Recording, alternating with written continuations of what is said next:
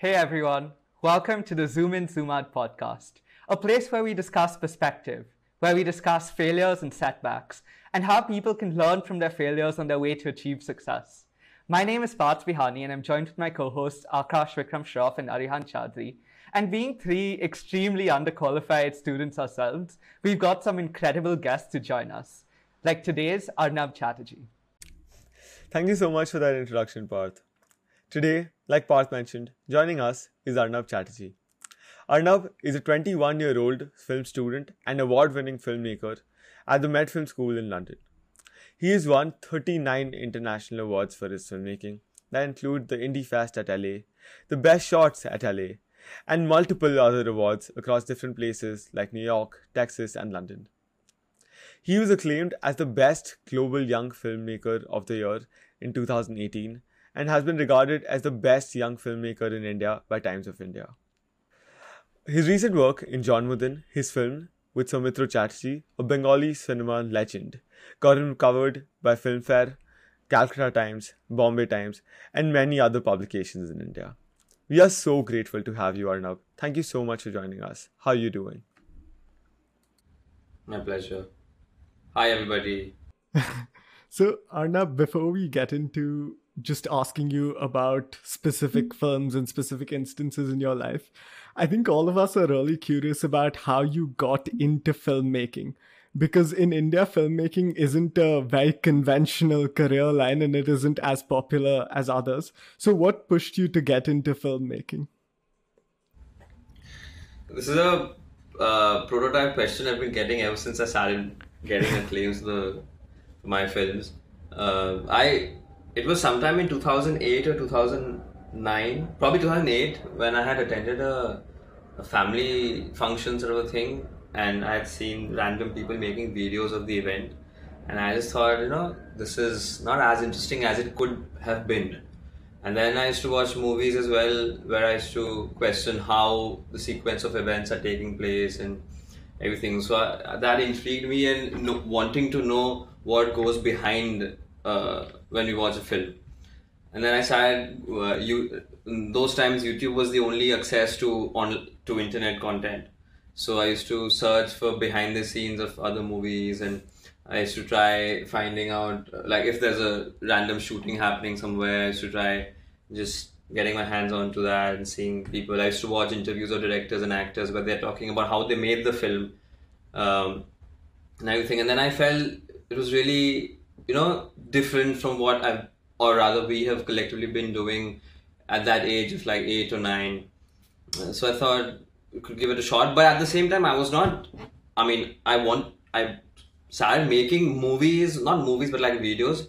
But my passion for profession happened much later, like when I was, I think, 13 or something, when I decided I want to be a filmmaker by profession. Before that, I wanted to be a cricketer. So yeah. Wow.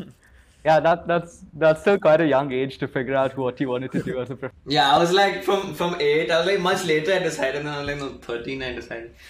Yeah. I think at some point, I think at some point every young Indian wants to be a cricketer, and then you slowly start deciding what you actually want to do. No, I used to play cricket. I used to play cricket to a certain level in school, and then a bit of state. But then, no, everyone was rushing after it, so I was like, no point, let's do something different. And so that's how filmmaking happened. Yeah, but that's also really cool about how you got into filmmaking, just like exploring behind the scenes and just being curious about how to make films better. So how were your early films? Like, how did they go? Were they successes, failures? What do you think? No, so when I started off at 8, obviously the films were not for public consumption. They were just made for experimentation and everything. So I just brought some of my friends from my area, from my colony, and I said, you know what, today let's not play cricket or football, let's just make a film. And they were all like, what? But I forced them. Nobody was convinced that we could actually make a film, but I forced them to sort of being on camera, which is the biggest task to get someone, like you can ask a person to hold a camera or do whatever, but on camera no one is ready to be. So I convinced all of them. Yeah. Then, so I made a few, I won't call them movies, but like a few edited videos, and for like a year, and then I convinced my school friends in La Matnia, that my classmates, that let's do this. And I have this one friend who was very enthusiastic about it, so he agreed. And then because we got 2 or 3, then some others came in. So every Friday after school, we used to go to this friend's place who had a huge house. And on the second floor of that house, we used to shoot because so that nobody got to know in the house, family and everybody, that we are actually shooting a film. My parents had no idea we were shooting movies, whatever. And this went on for like a good 2-3 years till I was around in class in 6 or 7, which is like when I was 10, which is 11 or 12. So like for a good 3-4 years, I was making films undercover. Nobody knew I was making films. I used to get friends, and only like my classmates used to watch them. Then when I was 12, that year 2012, I decided to open a YouTube channel and sort of showcase my work, because before that I was not confident enough as to how people would take all the, like 99% of people anyway say it's bullshit, because you don't expect a 12-year-old to make movies, so to speak. So then I decided I've had enough of practice for like 3-4 years, let's put some stuff out.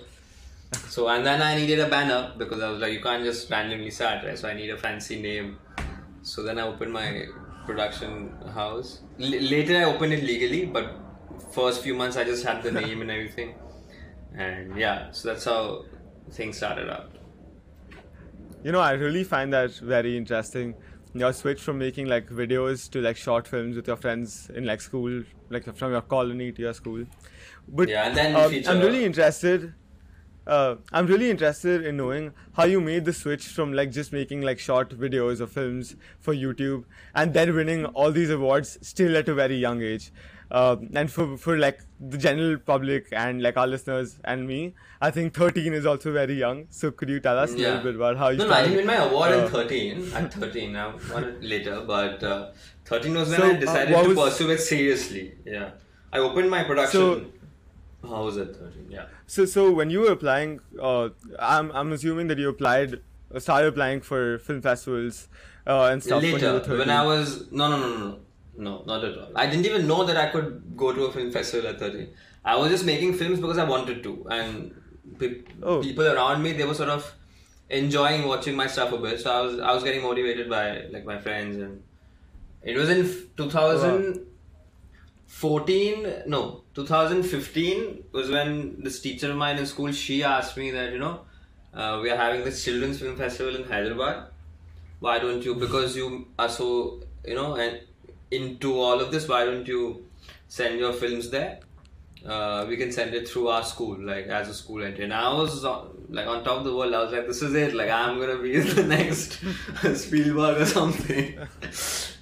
So then they were like, my school was so excited about it. And if you, obviously at that age, all you want to do is make your school proud, right? Definitely. So I was like, everyone's gonna play cricket or football or do quiz and debate. So I'm gonna make movies and make my school proud. So I'm curious to know how your films did. Did you win your first award or not? Because to like garner like 39 international awards, you need to start winning at a very early age. Yeah, exactly. Yeah, so I started. So no, I'll tell you how this gripped me. Was when I was 8. I first started shooting videos, right? And then like once you have a bunch of videos, you want to put them together. So I started editing. Now the whole skill, knowledge of editing and everything is very technical. You can't just know it. So I started experimenting with softwares and everything. And in those times I used to have the very basic Windows Movie Maker and bullshit. So I used to put everything together. Then I thought that might as well, add some story or like something which will keep the audience hooked. So I started writing short, like 2-3 minute episodes. Won't even call it a story, but like just a thing of like a person coming and there's a conflict. I figured out very early that every story is gripping if it has some kind of conflict of any type.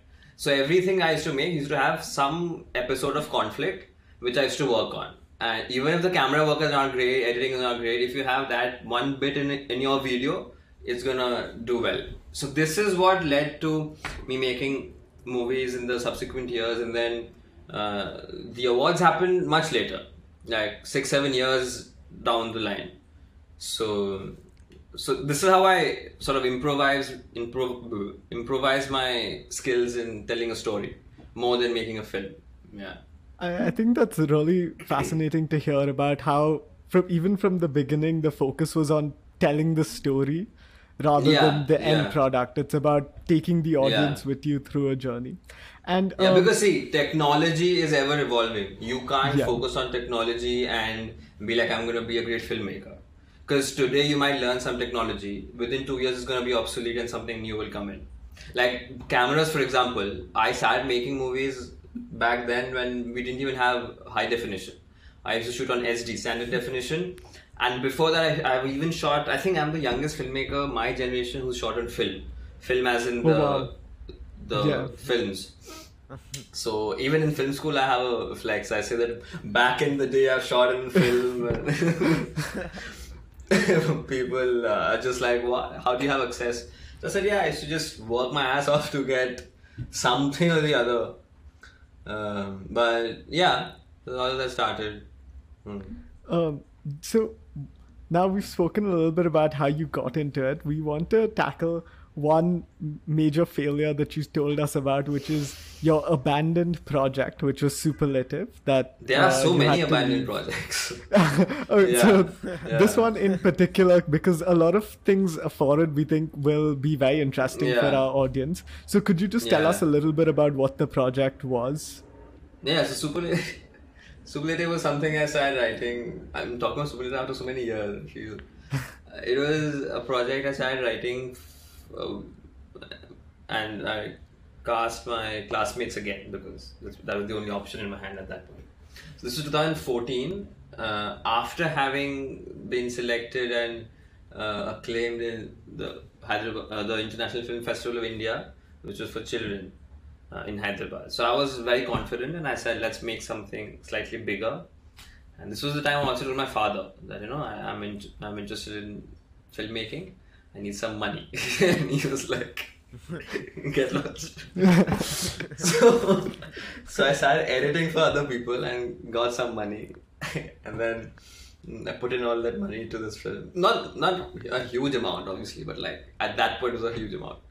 So, and then I cast my friends. The story was looking very promising. I got like a good 12-15 actors on board. Got some technicians on board and everything. And then this was 2014 end. So like we were just graduating to our 10th standard boards year. So like a very serious year for high school students. Okay. So we shot for like a good 6-7 days, and then we had a parent teacher meeting in school, like just before the final results. And over there, my class teacher, I don't want to name anybody, he told everybody, announced sort of that I am spoiling other students' minds by giving them hopes in the film industry, and how it's completely how I'm a delusional kid trying to think I'm some big shot filmmaker, producer, whatever, and how others are buying my bullshit and wanting to aspire to be actors and filmmakers and everything, and how it doesn't work in real life. And so not all, but half the students, my cast members, backed out because their parents dragged them out of the film, and the film got stalled. But then we had already promoted the film a bit, so everyone started asking me when is it going to come out. So I was in such pressure. I had to make something else, like as an alternative to the film. So I made another film called Vertex Duo. So the film got scrapped, and within I think 3 days I wrote this film, the next film, the short film, and I think within a month and a half we shot it, and then we really the entire thing happened in like 3 months. This is the fastest I've made a film at that time. 2 months everything was done. So that was as a compensation for the unreleased Superlative. 2015 end. Yeah. Yeah, that's quite incredible about how your first film, like Superlative, didn't work out and failed because of teachers and No, everyone telling up. Superlative wasn't my first film. It was a comparatively lengthier short. The duration would have been around, I think, 50 minutes ish. Because before that, I've made 2-3 short films, and there was again, as I mentioned, Screen at Hyderabad and all that. But Superlative was a more ambitious project because obviously with every success you want to go higher, right? Like you want to do bigger and bigger. So Superlative at that point was my dream project. Like it was a thriller.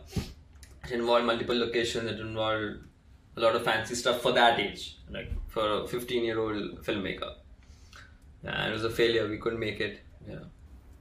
So then tell us a bit about how you made Vertex Duo into a success, like building up from that failure. Did you learn certain things? Did that hold your Completely motivation? unplanned. Yeah, so no, Vertex Row was not I mean, the only motivation behind Vertex Row was the failure of Superlative. So I was like, Superlative didn't work. Now I just have to make something or the other so that people who are waiting to watch Superlative would get to watch something. So the story was also like so random. I just decided, but it was sort of inspired by my own story. It was like a failure. So here I was a failure filmmaker, but there was a failure musician who meets another failure musician, and they come together and do something like not so failure worthy. So I was like, like, this is the inspiration of the film. I wrote the film in I think 3 days, and then I just somehow did a patchwork and released the film in December. And also when we went, so while making Vertex Row, we went to Hyderabad for the thing, for the film festival in 2015. And over there, my teacher, so I was so I was selected as so there was another group which went from our school for the film festival. They were seniors to me. They were in final year, class 12, when I was in class 10. They were competing over there, and I was invited as part of the jury. But then this teacher of ours who went with us, she was like, because those guys won something probably, like whatever. She told me that you have to come to me. You don't know how to make movies. I'll help you become successful in life and all that. And cut to 1 month later, my film Vertex was released, and it was getting responses. So that was another motivation. Someone said to me openly in a film festival where I was part of jury that you don't know how to make movies, you should come to me, I'll teach you filmmaking. So I was just like, listen, you can tell all this to me when we are in Calcutta, but in this auditorium in Hyderabad, I'm a jury member. So we can't talk to jury members like this. Definitely. And I mean, you had the ability, that's why you were on the jury. Exactly. So that's the whole point of my estate. You brought a very interesting point up about how the superlative not working out acted as motivation for Vertex Duo. So I just want to ask you about, in general, when you're making movies and in life as well, where do you think your motivation comes from? Is it like because of failure of other projects? Is it because of other people doubting your ability, like this teacher, or the desire to tell a story? Or is it a combination of all of them? Combination of all of that, because every moment I want to tell some story or the other. And when there's some inciting incident like, oh, you can't tell a story, then you want to tell better stories or like more stories. The desire to tell stories is always there. But when someone challenges you, you take challenges in your foot. So I'm like, no, if this is a challenge to me, then of course I'm going to do it. And not just in filmmaking, in anything. Of course, you guys have faced it too, I'm sure.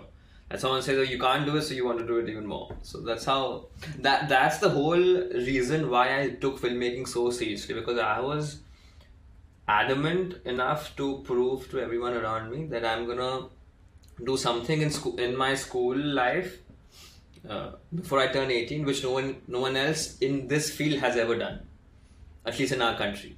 So I was like, let's not do cliched stuff like sports and academics and anything. I have to prove to everybody that this is something which even at this age someone can do. From our country, where there's no support in this field, like there's no film school there's no structured film school at that point, at that age or whatever. So that's a big motivation by itself. Wow, that's definitely really cool about finding that desire to show other people that you too can do something. That's quite incredible. And obviously, filmmaking would be quite a time-intensive project. I mean, from the really small school films that I've made or tried making, even that takes quite a lot of time, right? So I'm guessing making like large-scale productions would take a lot of time. So how do you figure out the whole time commitment and managing time, especially before with school going on and in general? Yeah. That up. So that's another episode altogether.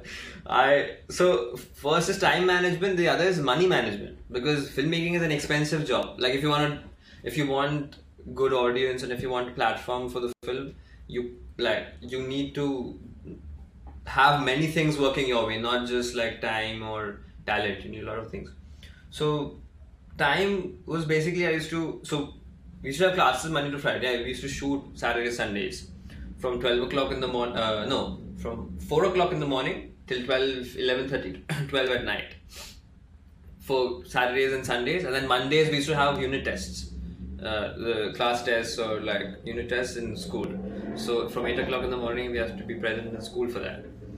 So this is how my last 2.5 years of school went by. Like weekends work, shoot, at night sometimes party, clubs, and then mornings you go to school.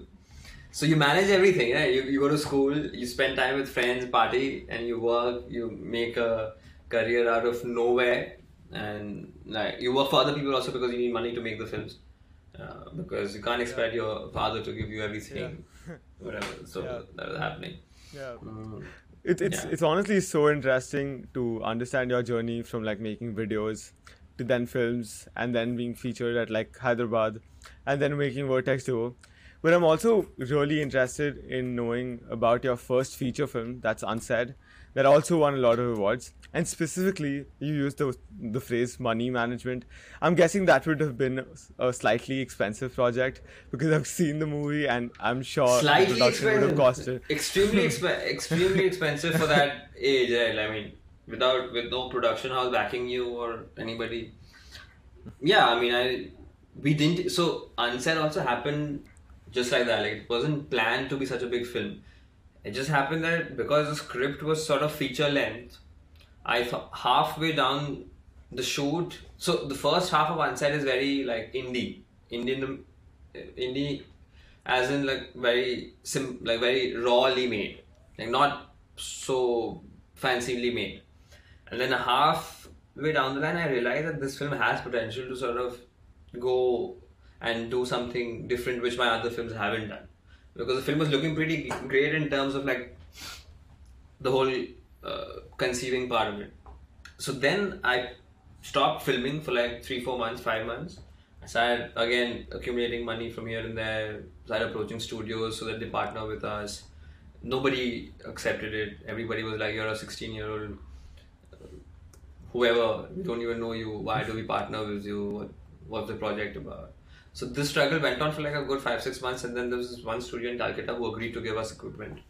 And that too, they were like, why, how do we trust you with the equipment? It's so expensive, it costs like crores in Indian rupees, so like thousands and 100,000 plus is a camera on an average, like a very basic setup. So why do we trust you with so much money? Who are you? So I was like, I'm nobody. You give me the camera for 1 day, let me learn it, and then if I succeed, then I'm gonna take it for the film. So this is how I started renting each and every equipment, like lights, cameras, lenses, sound equipment, and then learning stuff at home before I made the film. And once I got a basic idea of it, then I hired some technicians from here and there, and then gradually sort of lifted the production scale, and then we again resumed shoot after like 7 months, I think, with a crew of 25 people, 30 people. Yeah, so this entire process seems very interesting and obviously difficult for someone who's only 16, having to go out and approach studios on their own. And I used to wear shorts and go to like so the getting studios on board is one thing, but then once the studio was on board, then I had to get permissions from various places to shoot outdoors. Like if you want to shoot in the middle of the road, you need permissions for like 7 departments of like the government and the police and the army and everything. So I used to go to those offices in the most bizarre fashion, and I used to not get access inside. I used to not get entry. I tried wearing shorts when I went to get my learner's license and they didn't let me. And he was like, no, Learner's license? Wear pants and come back. Learner's license is still, we all go through that process. But getting permission to shoot, say, in one of the busiest roads in Calcutta, you need to approach, you need to write letters to this department and that. 7 departments per area you have to take permission from. This is nothing to do with filmmaking. This is just plain logistics which I have to do pre-shoot. And this filmmaking I learned for like 6-7 years by myself, but this was something I had no idea about. So like I'm printing letterheads for my company. I'm getting some person send this letter, then that letter, then after a month some letters coming back saying no, you didn't write, the format was wrong and like you do it this way. Then we'll send it to the other desk which will approve and then go to another. So this process went on for like a good another 5-6 months. So yeah, it was getting delayed. Yeah, so to shoot in September you have to start applying from February. That oh wow, it's a huge long channel. And so there was one episode I would like to share. We were shooting for Unsaid, a song sequence, and we were shooting them. So I was again very ambitious about Unsaid. I was like, I'm going to shoot like never before. Like no 16-year-old kid in the world has shot in this scale the way I will shoot for Unsaid. So I went all out. I went in the middle of the river. If you guys know in Calcutta, there's the Ganges, and there's Howrah Bridge, which is a famous Howrah Bridge. And I decided I'm going to shoot on the river with the Howrah Bridge as the background and like very fancy like stuff, which only we've seen in proper movies. So, okay, on paper it looks very amazing, but to execute it, so I started approaching like this, I started Googling, which area is this like under and everything. All kinds of answers I'm getting, to approach the police. Then I found out that, okay, the roads, for the roads you need permission from, like the land custodian is the Indian Army. So you need permission from the Indian Army. The traffic is police. So there's traffic police. The bank of the river is under the Calcutta Port Trust. The port authorities. Okay. And then on the river is the PWD, which is the Public Works Development. They operate the boats and the ferries and everything. And for the river, you need special permission from river traffic, which is a different kind of river traffic police. And you can just shoot half the river because the other half is Howrah, which is a different city like a different town altogether. So while shooting, they put a rope in the middle of the water that you can't cross your boats, like your crew, beyond that because you need permission from Howrah. If you go that side, they are gonna charge a fine against you and your shooting will be scrapped. Okay. Now it's not over. So we got permission from all of them. Okay, individually I ticked off. Okay, Indian Army. I went to the Indian Army headquarters in shorts and t-shirt. Like you can't enter here. This is, who are you? Like, what problem do you have in life that you're entering Indian Army headquarters? No, I'm just shooting a film. There's no problem in my life. They're like, no, you. So I went out. Then anyway, we got permission from everybody. Now on the day of shoot, we arrive on location. We're like a group of like 40-50 people from everywhere. Lamatnia students, some crew here and there. And we are taking all the heavy equipment. We have cranes and huge lights and reflectors and generator vans and makeup vans, everything all parked, everything on permission. Okay. So now my camera department, they're carrying the cameras and the cranes on one of the what do you call it? The steamers. We booked like launches or like yachts, small yachts we booked. We booked 2, one for the crew, like the actors, and one for us, the crew. So we're putting them on it and we're using you have to walk through a jetty. You know what's a jetty? You have to cross a jetty to get on the thing. Yeah. Which floats on water, which is tied to the bank. So now people come and stop us. Like, you can't cross the jetty. Why? Because you've taken permission of the land, permission of the bank, permission of the water, but you haven't taken permission of the jetty. The jetty belongs to another department, which the office is not even in Calcutta, it's somewhere else in Bengal. Okay. so you can't use this jetty, you have to use another jetty. I'm like, no, we don't have permission of any jetty. Then you can't shoot. You can't shoot. So for 45-50 minutes we were stranded over there, and then we were like, no, we are Indians. We were like, kar do, like, kitna chahiye? So eventually the guys agreed to sort of take like whatever, like bribes and everything. So we bribed them, and when they took the bribe, they were like, we didn't take bribe, we didn't see you. You're shooting with like without our involvement. Shoot, we give you like 2-3 hours, shoot, and then just leave without even meeting us. You have to leave. Oh, wow. Said, okay. So good 1 hour wasted on that, and then we put our crew inside on the jetties, and then we started shooting. Oh, wow, So these are things which are like completely unrelated to filmmaking, but you have to do in order to make a film. Yeah, and I'm sure that's there in a lot of industries, but especially I'm with sure, this and with the entire process that you're now trying to do of expanding ACG production into ACG entertainment, making a full entertainment suite. How is it that, say, then a 16-year-old and now a 21, 22-year-old can get themselves taken seriously in this business world while you're trying to undertake a project of this size?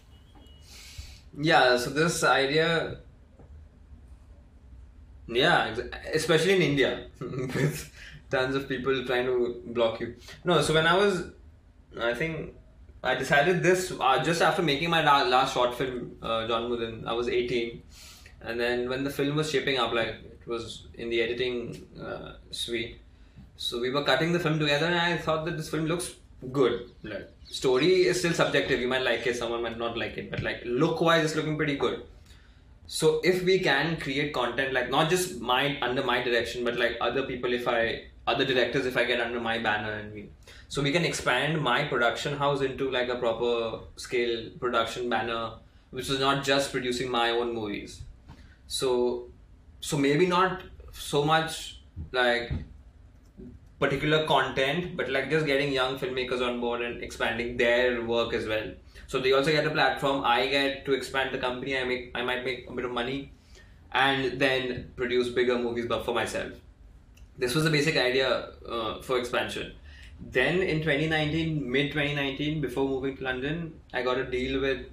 First, I was getting a deal with Viacom, and then it was a big thing at that point because they wanted to distribute John Mudin the film, and then some things didn't work out, so that deal fell flat. Then I got a deal from Z. They offered a pretty decent deal, and they came on board as distributors for the film. And so then I was like, okay, now maybe the whole expansion idea can take place now that we have proper distributors who do big scale movies in India as well as abroad. So then I spoke to them, they said, yeah, why not? So then it was a production distribution deal which we got. Then we make movies and they're gonna distribute. And then like maybe a 3-film contract is a good one. And that way we keep proceeding. So John Mudin becomes the first project, and then 2 subsequent ones by 2025-ish, something like that. And so this was the motivation behind business expansion beyond movies, because I don't want to sort of limit myself to direction or the creative aspects. I want to expand my production house for business as well, because I mean that way it keeps rolling more, and then you have more work for other people as well. Because if you're doing good for yourself, might as well help others also come and do good stuff. So, yes.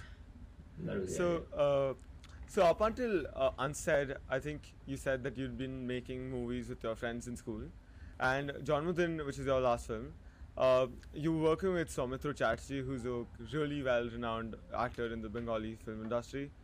So how's your transition from working with your friends to such a huge actor in the industry? Yeah, so just like I said, Unsaid was not planned. It happened, I mean, first half of the film was like a very loose indie. Then I increased the scale of the film, went big. And then it received awards and everything, which was completely, we had no game plan behind it. So when that happened, I was like, okay, now what's next? Something even bigger. So then let's start working with professionals. And by that time, school was over. So all my high school friends were like gone to college and everything. So I didn't have actors also to cast. So I was like, that's it.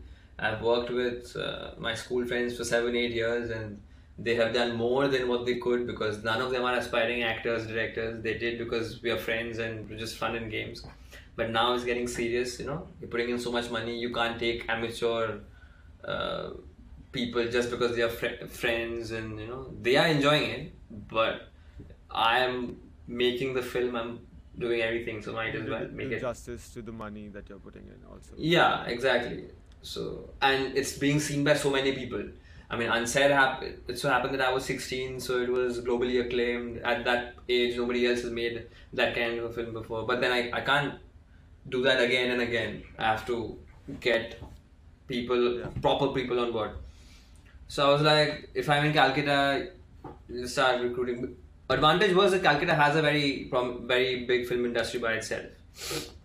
So I started approaching actors there, and I had a script for this very legendary actor, Chatterjee, who's not my relative. People think he's my relative. That's why I did my film, nepotism.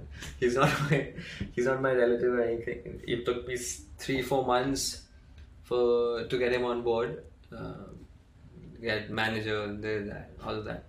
But I sort of chased him down, and I eventually met him and then convinced him. He had heard of me, he said. He said that he had heard of my film. Wow. He hadn't watched my work, but he had heard of me through the media and everything. And he said, yeah, but I've heard of you, but why should I work with you? Straight away he asked. So I was like, no, you don't have to work with me. You can just see my work a bit and then read my scripts and then decide.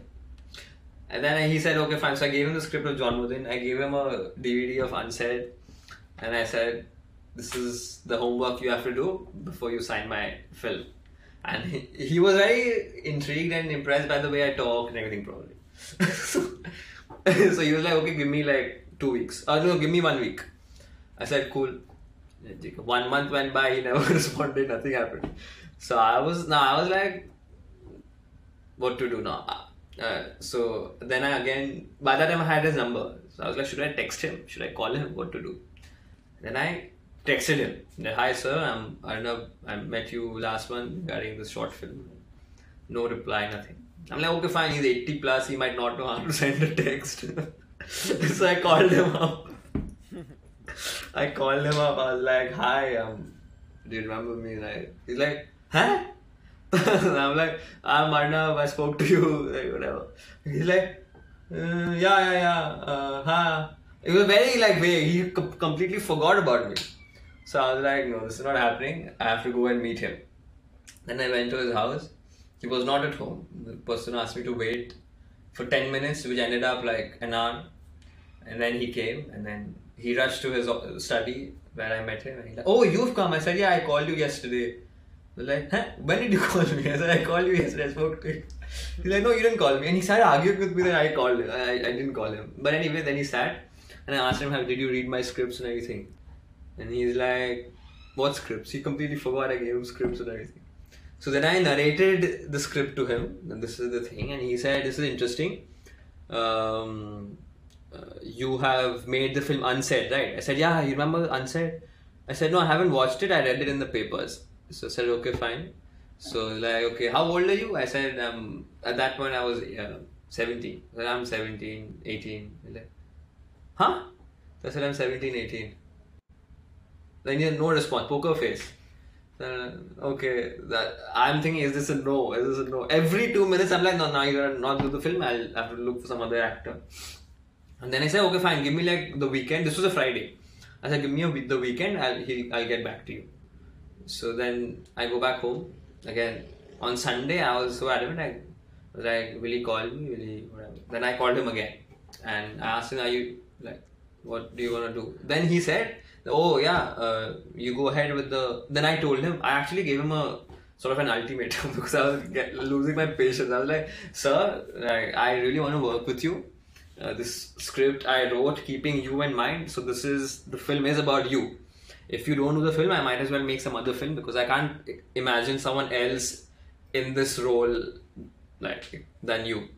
So he was like, no, I like the concept and the script and everything. You do one thing. Do you have dialogues written? I said, no, but if you say yes, then I'll do everything accordingly. I don't want to unnecessarily write something which you won't end up doing. So I didn't write. So, okay, fine. You start writing the dialogues. So I said, so what does it mean? Are you doing the film? Then he's like, yes. Why else will I tell you to write the dialogue? And I'm like, so you're doing the film? So he's like, yeah, I'm doing the film. And then I was like, okay, done. So then I started writing the dialogues. I disconnected the call and I started writing the dialogues. I finished. It's a short film, so it took like 3 days to do the dialogues. And then I went to his house, I gave him the dialogues, and within I think a month we started shooting. So this is how he came on board. So once he came on board, I got the other actors in 48 hours. Because he was such a big name. He was actually India's only Academy Award winning filmmaker's leading actor. Satyajit Ray, if you guys have heard of him. Yeah. So he has acted in all of the Ray. Recently there's a series on Netflix called Ray, if you know about it. So that's Satyajit Ray's short stories. So it was Chatterjee who used to act in all his movies. So when he came on board, I got all the other actors like 2 days. Yeah, that's kind of a cool story about persisting and going after it again and again. Yeah, to so finally here's get the thing. someone. Before I met him, I was like, oh, I'm the youngest acclaimed filmmaker in India. I have like, a clout in LA and a clout in New York, and I was so proud about myself. And then this very elderly gentleman was like, no, I mean, yeah, I've heard of you, but why should I work with you? So then I was like, no, I should work on myself more. And then eventually came on board. And then I remember on the first day of shoot when we were doing the Mahurat. So before we start a film, we do a Mahurat. It's sort of the crew members, they want to do a small thing. So we crack a coconut on set. So we did that and he was present for it. And he said, he told me that, the senior most filmmaker I've worked with is Satyajit Ray. And the junior most filmmaker I'm working with is you. And this happened within a span of 60 odd years in my career. So how do you feel? And I'm like, I'm just starting the film. Don't make me like be so pressurized that I mess it up completely. And then he was laughing and everything, and it was fun shooting with him. Yeah. Yeah, talk about being pressurized. Do you ever feel sort of an imposter syndrome with like such big names, such accomplished people who are a lot older than you are? Did you ever? Yeah, of course. Like Whenever I'm on set, in the last couple of films, I've been the youngest on set and the director. So like even, let alone big actors, even giving direction to a crew member who's like double your age or triple your age, and he's calling you sir, and what do we do? And even though I'm his son or grandson's age, I'm like, you always get intimidated by anything happening on set, because like film set is like a dream in many ways, like because we are in the business of selling dreams. So being on a film set is like, wow, what's happening? So even now when I walk into a film set, I feel, even if it's not my own film, I feel, oh, like, wow, like big cameras, actors sitting there, there's lights, there's everything which is an image we create on screen for people to watch. So it's a big task, and of course if you have well-known names who are like famous people or like accomplished people, it's a pressure, especially if it's your own film. You feel that out of all the people in the world, there's this person, giant of a star or whatever, it has decided to work with you. Then you feel privileged, you feel humble, you feel Yes. you feel it's like it's a high you get, like it's a career high you get when you work with big people who are respect, and when they respect you, there's no better feeling in the world than when an accomplished person says, you're doing a good job. He doesn't even need to say like a very fancy words for you. He just needs to say that you're doing a good job. Yeah. That itself is like more than any award you could ever achieve. Definitely, and I mean, just the fact that they're working with you means that you do deserve to. Yeah, be you there, did so a good that job. should Yeah, like help. Chatterjee, for example, Exactly. he never vocally expressed that, oh, you're a great filmmaker, or I see like Satyajit Ray's image in you. And he was never such. He's not used to flattering people at all. But he told, like when we wrapped up on the last day of shoot, I asked him that, were you comfortable making the film? How was it? He like, I enjoyed the process of working with you, and yeah. So that itself, and then the other crew members were telling me, this actor, this very senior actor, he spends 2 to 3 hours a day on set if he comes. With you, he's shot for 10 hours, 11 hours. And he will never tell you all this. But we are telling you because we've been working with him for the last 20 years. We know him. He comes on set at 12 o'clock, leaves by 2 o'clock after doing 3 or 4 shots. With you, he's giving you the respect and working for 10 hours at the age of 83. So what else do you want in life? Like, he will not tell you, oh, you're a great filmmaker, but he is indirectly doing it for you. So I was like, wow, I could not get better experience in a film school or anything than working with him or people like him on set. It's irreplaceable experience. Yeah, and that entire process sounds so wonderful. But now moving slightly away from that, for the benefit of our audience who might not be as qualified as you are and fall in the same category as the three of us, what are your guilty pleasures? What do you like doing to just unwind completely? Well, last year and a half, 2 years, I've been just unwinding. I haven't been working. I'm writing. I'm in London. This is what I told myself and the close friends and family then before moving to London. I was like, I've worked a lot for the last 7, 8, 10 years. Even though it feels like I'm doing big talk because like I'm just 18, 19 when I moved out and worked a lot for 10 years. Like what? But yeah, like I was like, I've been working so hard so that at this age, at 18, 19, I reach somewhere or the other. I don't want to be like I'm a huge person or anything, but somewhere which is noteworthy. So might as well now spend a year, 2 years unwinding and just chilling and making friends and leading a relaxed life before I can get back to work. And for me, uni was the only option. In uni, you be a student. In London, nobody knows you, nobody cares about you. You have no impression, like no image to put up, which I have to in India. So here, like my classmates know about my work. They've read about me, but it's not like like I have to maintain something. I can be much more relaxed here. But sometimes in college, because people know about my past work and everything, they ask me stuff. But in India, the whole atmosphere is very different. Yeah. So what I do, yeah. You asked me what I do, right? Like, to unwind. What do I do? At this point, I mostly nowadays I started writing again. I'm writing 3 scripts. So that's the best kind of unwinding. You do productive stuff, but at the same time it's far more relaxed. Filmmaking is very stressful, but writing is very relaxing. You can write at your own pace. Oh, wow. You're not accountable to anybody.